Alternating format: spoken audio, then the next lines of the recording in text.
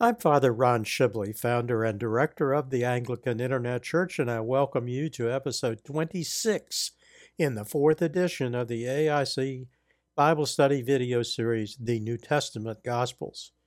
In this episode, the first of 20, I begin discussion of the Gospel of St. John, the non-synoptic Gospel. In this opening episode, I will discuss the book's authorship, the time and language of its composition, how and when it came into acceptance in the canon of Scripture, its intended audience, John's major and secondary themes, and begin discussion of its unique content, starting with the first 5 verses. At the end of the episode, I will point out where material in this presentation appears in the new AIC bookstore publication, The Gospel of John, annotated and illustrated. The Gospel of St. John is called the non-synoptic Gospel because it does not follow the model set by the Gospels of St. Matthew, St. Mark, and St. Luke. These 3 Gospels have similar formats, time frames, and for the most part, content. Several striking differences between the Gospel of St. John and the Synoptics include, first, St. John's choice of starting point. He does not present events in the order in the life of Christ chronology of the 3 Synoptics. Instead, he begins with creation itself, or in the beginning. Second, he presents his thoughts in a different order than the Synoptics. Third, he includes a considerable amount of unique content, much of it taking up several chapters. Fourth and finally, unlike any of the Synoptics, he makes the claim of being a first-person witness to the events he describes. I will elaborate upon these differences throughout the balance of the series. The illustration also used in the series' opening title pages is the opening page of the Gospel of St. John, verses 1 through 7a, with the first words in Latin, in principio, or in the beginning, from the Athelstan Gospels, a late 9th, early 10th century Ottonian illumination from Cotton manuscript Tiberius A, small ii, folio 162R, British Library, London, England. The English name John comes from the Hebrew name Yohanan, the literal meaning of which is Yah or Yahweh has shown favor. The name John is rendered in Koine Greek as Ioannos, and in Latin, as in the opening page of the previous slide, Johannes. Note that there is no hard consonant J in ancient Greek or Hebrew, or was there such a letter in first millennium Latin. The J letter in Johannes in the previous illustration represents a Middle Ages change to the Latin alphabet. The illustration, John holding the Codex Aureus of Echternach, is a miniature illumination less than an inch wide in tempera and gilt on parchment from the Codex Aureus of Echternach, a gospel book made at the monastery of St. Willibrord, Echternach, Germany, now Luxembourg, in the 2nd or 3rd quarter of the 11th century. This version from manuscript Egerton 608, folio 133V, British Library, London, England, to which I have applied respective correction. The eagle above St. John's head is the traditional symbol of the Apostle John, based on Ezekiel's vision of the 4 living creatures, Ezekiel 1, verses 4 to 10. In this tradition, St. Matthew is represented by a man or an angel, St. Mark as a lion, and St. Luke as an ox. John the Evangelist and Apostle was the youngest son of the Jewish fisherman Zebedee, in Greek Zebedios, and his wife Salome. John and his older brother James, called James the Greater to distinguish him from James the Less or James of Jerusalem, were in business with their father as fishermen on the Sea of Galilee. Their calling as the second pair of brothers to become disciples is described in Matthew 4:21, Mark 1 verses 19 and 20, and Luke 5:10, but is not mentioned by St. John in his gospel. Nor does he follow the synoptic model of discussing the calling of any of the other apostles. I believe it is safe to assume that by the time St. John wrote his gospel, he assumed that the early life of Jesus of Nazareth and the names of the apostles was already well known. The illustration, the calling of St. James and St. John, is a 4th quarter 19th century AD opaque watercolor over graphite on gray wove paper, one of a series of scenes in the life of Christ painted by James Tissot. St. John is known by several other titles or names. In Mark 3:17, Jesus labeled him, along with his brother James, by the name Boanerges, which means sons of thunder, for their enthusiasm. He is also called the, quote, beloved disciple, unquote, owing to his own label of himself as the, quote, disciple whom Jesus loved in John 13:23 and John 21:7, and a similar label in John 20, verse 2. These examples are discussed in episode 40 in the context of unique details in the Gospel of St. John. In the Eastern Church, he is one of a small number of saints and the only apostle to be known by the title theologian.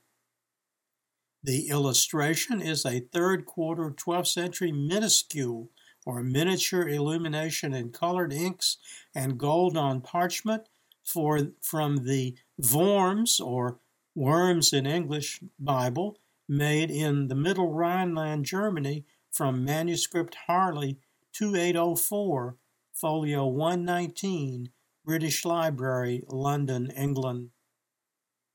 As early as the mid-2nd century, the consensus was that John wrote his gospel at Ephesus, where he had taken St. Mary after the crucifixion.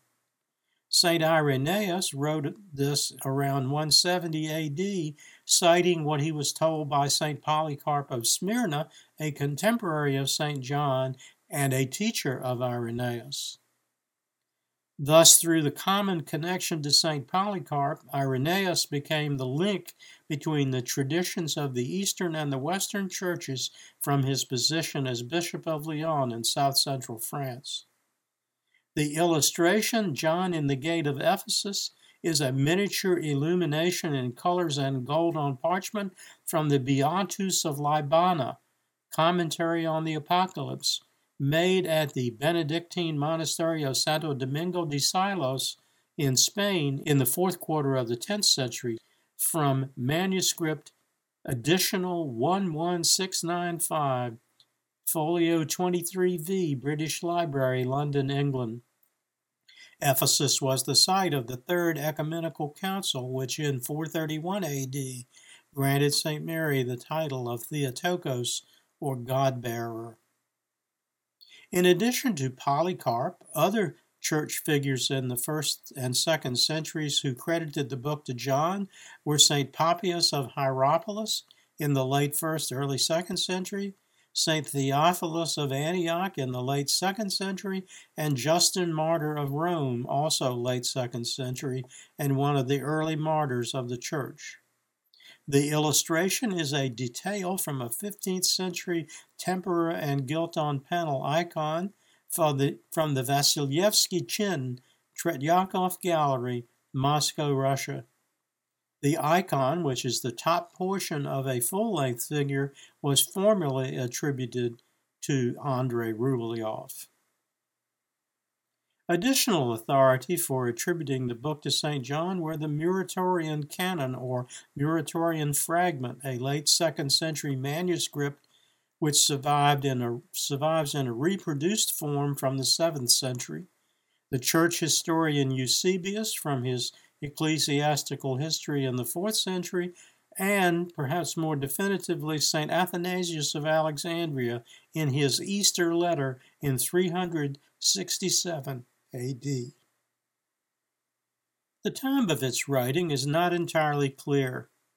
There are three primary theories of the time. First, around 85 to 90 AD, when John led the Christian community at Ephesus, leading the Johannine community, and before his imprisonment on Patmos. Second, around 95 or 96 AD, when after the death of Emperor Domitian, St. John was released from imprisonment on Patmos, and after he wrote Revelation around 95 AD and his return to Ephesus around 96 AD. This is the consensus opinion among traditional interpreters. And third and least probable, in the waning years of the first century or early years of the second century.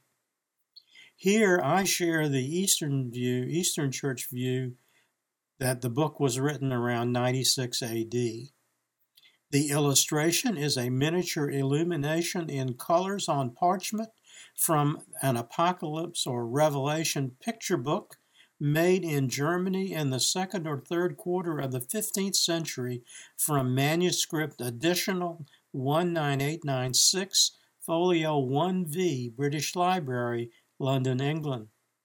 In the top image, St. John is preaching in the streets at Ephesus. In the lower image, he is baptizing in what is described as his house, while guards try to break in to arrest him.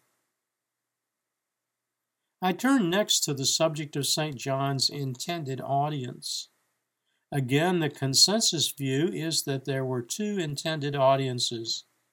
The primary audience was Jews who had not converted to Christianity.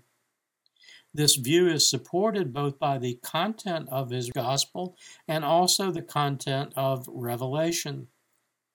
In both John's Gospel and Revelation, the narrative is filled with either direct references or allusions to Hebrew concepts, traditions, and beliefs in the nature and identity of God.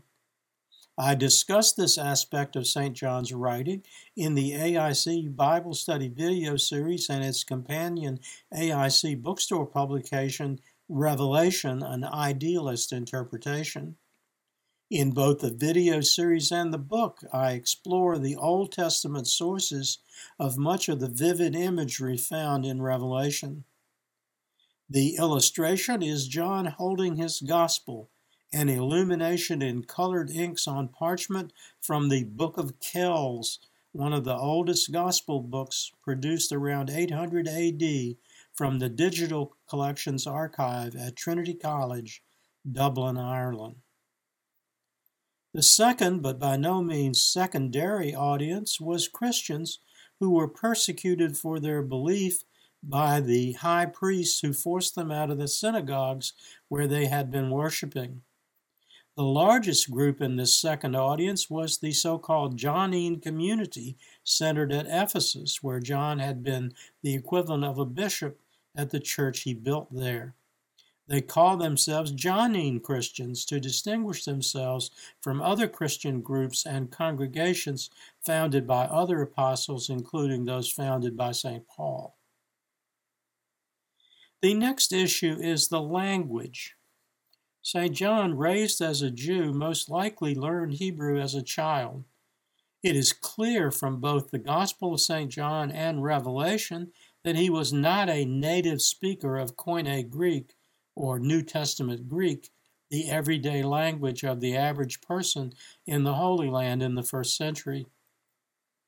As I pointed out in the opening episode of the series Revelation, an Idealist Interpretation, he knew enough to convey his meaning, even though the language is not the elegant, flowing, literary style of Greek used by St. Luke in St. Luke's own Gospel and in Acts of the Apostles. St. John's choice of words, of place names, of scriptural allusions, and references to Hebrew history reflect his Hebrew background. Other Gospel authors similarly used either Hebrew names or Roman names for places to suit their intended audiences. In the Eastern Church tradition, St. John is said to have dictated his thoughts to a scribe. The illustration, John writing his gospel, is a miniature illumination in colors and gold on parchment, and an English version in the Carolingian Ottonian style of the revived Holy Roman Empire from the Benedictional of St. Ethelwald, made for the personal use of Ethelwald, who was Bishop of Winchester, England, between 963 and 984 AD, from manuscript additional 49598, folio 19V, British Library, London, England, to which I applied perspective correction technology.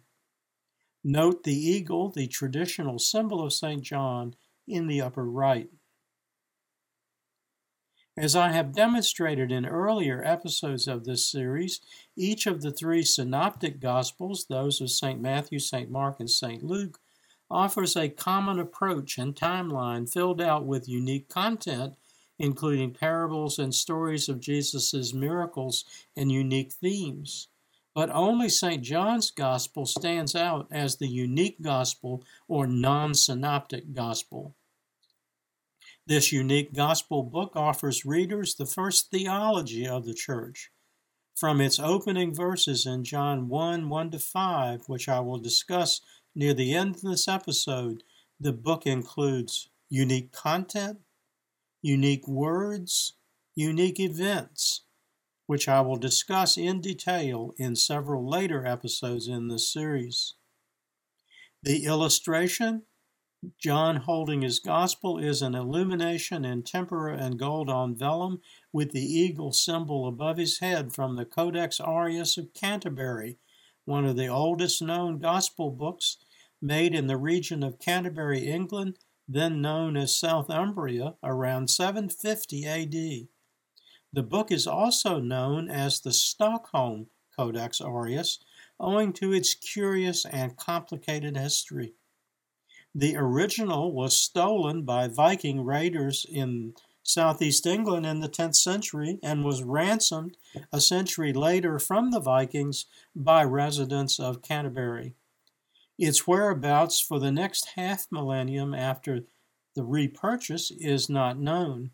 It next appears in the ownership of a collector in Spain in the 14th and 15th century.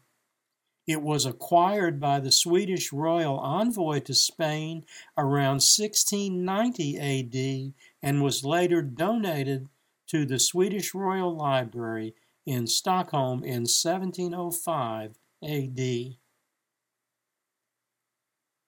Before I begin discussion of the unique content, words, and events in the Gospel of St. John, I suggest that the most enriching study of the Gospel of St. John requires certain understandings. First, St. John's strong spirituality, which is even more evident in the book of Revelation. He is not seeking to teach historical facts, but instead teach understandings of the origin and nature of Jesus Christ. Second, given that he most likely dictated his gospel, as he did Revelation, to a scribe, you should read it slowly and hear his words just as if he were present and speaking directly to you. Let me put that idea into the context of fine dining or wine drinking. St. John's words should be savored, drawing out all the meaning of the words and their nuances, phrases, allusions to Hebrew history, and references to places that had great spiritual meaning for the Hebrew people at the end of the first century. Third and finally, consider how the modern revisionists view St. John's Gospel, 3 epistles, and Revelation, and consider their intentions. Some have suggested John was a deranged old man with a faulty memory. I suggest to you that the vigor with which they attack St. John reflects how seriously they take the spiritual meaning of all his writings. The desire of many, if not most of them, is to remove John's work from the Christian canon in favor of the use of only those words in Scripture which are common to the three synoptic Gospels. If they can discredit John, they can call into question many traditional Christian doctrines which were developed largely or exclusively out of the writings of St. John. The divinity of Jesus, the acceptance of Jesus as the only path to the Father, the sacrament of marriage between one man and one woman, and the importance of the Holy Spirit in the Christian sacrament of baptism. For this series on the Gospel of St. John, the approach and the objective will be different, just as the book itself represents a different approach to the problem of telling the story of the life and teachings of Jesus Christ. First, my focus will be on St. John's single major theme, which is what makes his gospel the theological gospel, that is, the nature, origin, and purpose of the incarnation, crucifixion, death, and resurrection of Jesus Christ. Second, how he ties his secondary themes together into that single theme. And third, to help readers understand why it is necessary to reject the revisionist interpretation. And finally, to share what I believe are valuable insights into St. John's Gospel based upon the Eastern Church tradition, most of which is not widely understood in the Western Church. The illustration, John dictating Revelation, is a detail from a 15th century Italian fresco in the Greek Byzantine style at Mount Athos, Greece. In the balance of this series, I focus upon 7 secondary thematic threads woven by St. John into his gospel. First, the divinity of Jesus Christ and his incarnation as the Son of the Almighty God. He will demonstrate this vividly in his focus on the 7 signs and in the I Am declarations. Second, his connection of the Jesus of his day directly with the Genesis account of creation through his unique in the beginning verse. And third, his focus on events primarily in Judea and Jerusalem instead of in the Galilee as in the Synoptics. Fourth, the humanity of Jesus, demonstrated by his words and his actions. Fifth, his use of comparisons, light versus dark, good versus evil, life versus death, truth versus falsehood.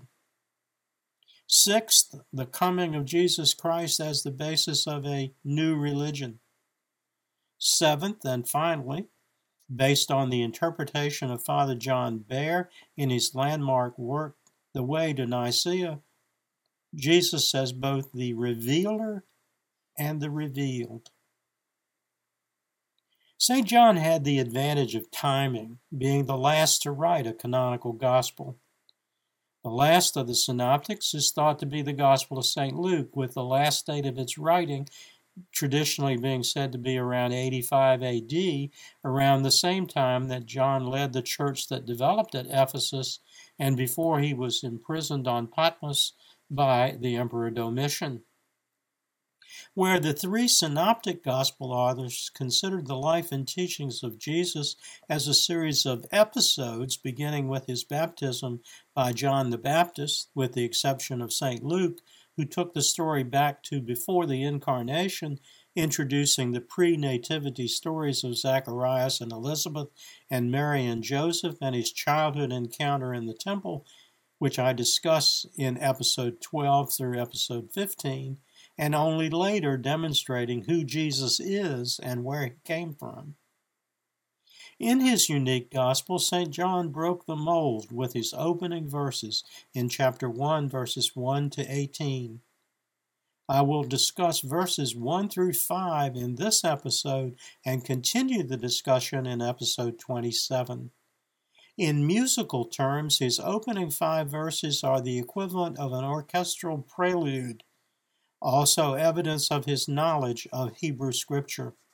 He begins with a breathtaking statement in verse 1. In the beginning was the Word, and the Word was with God, and the Word was God.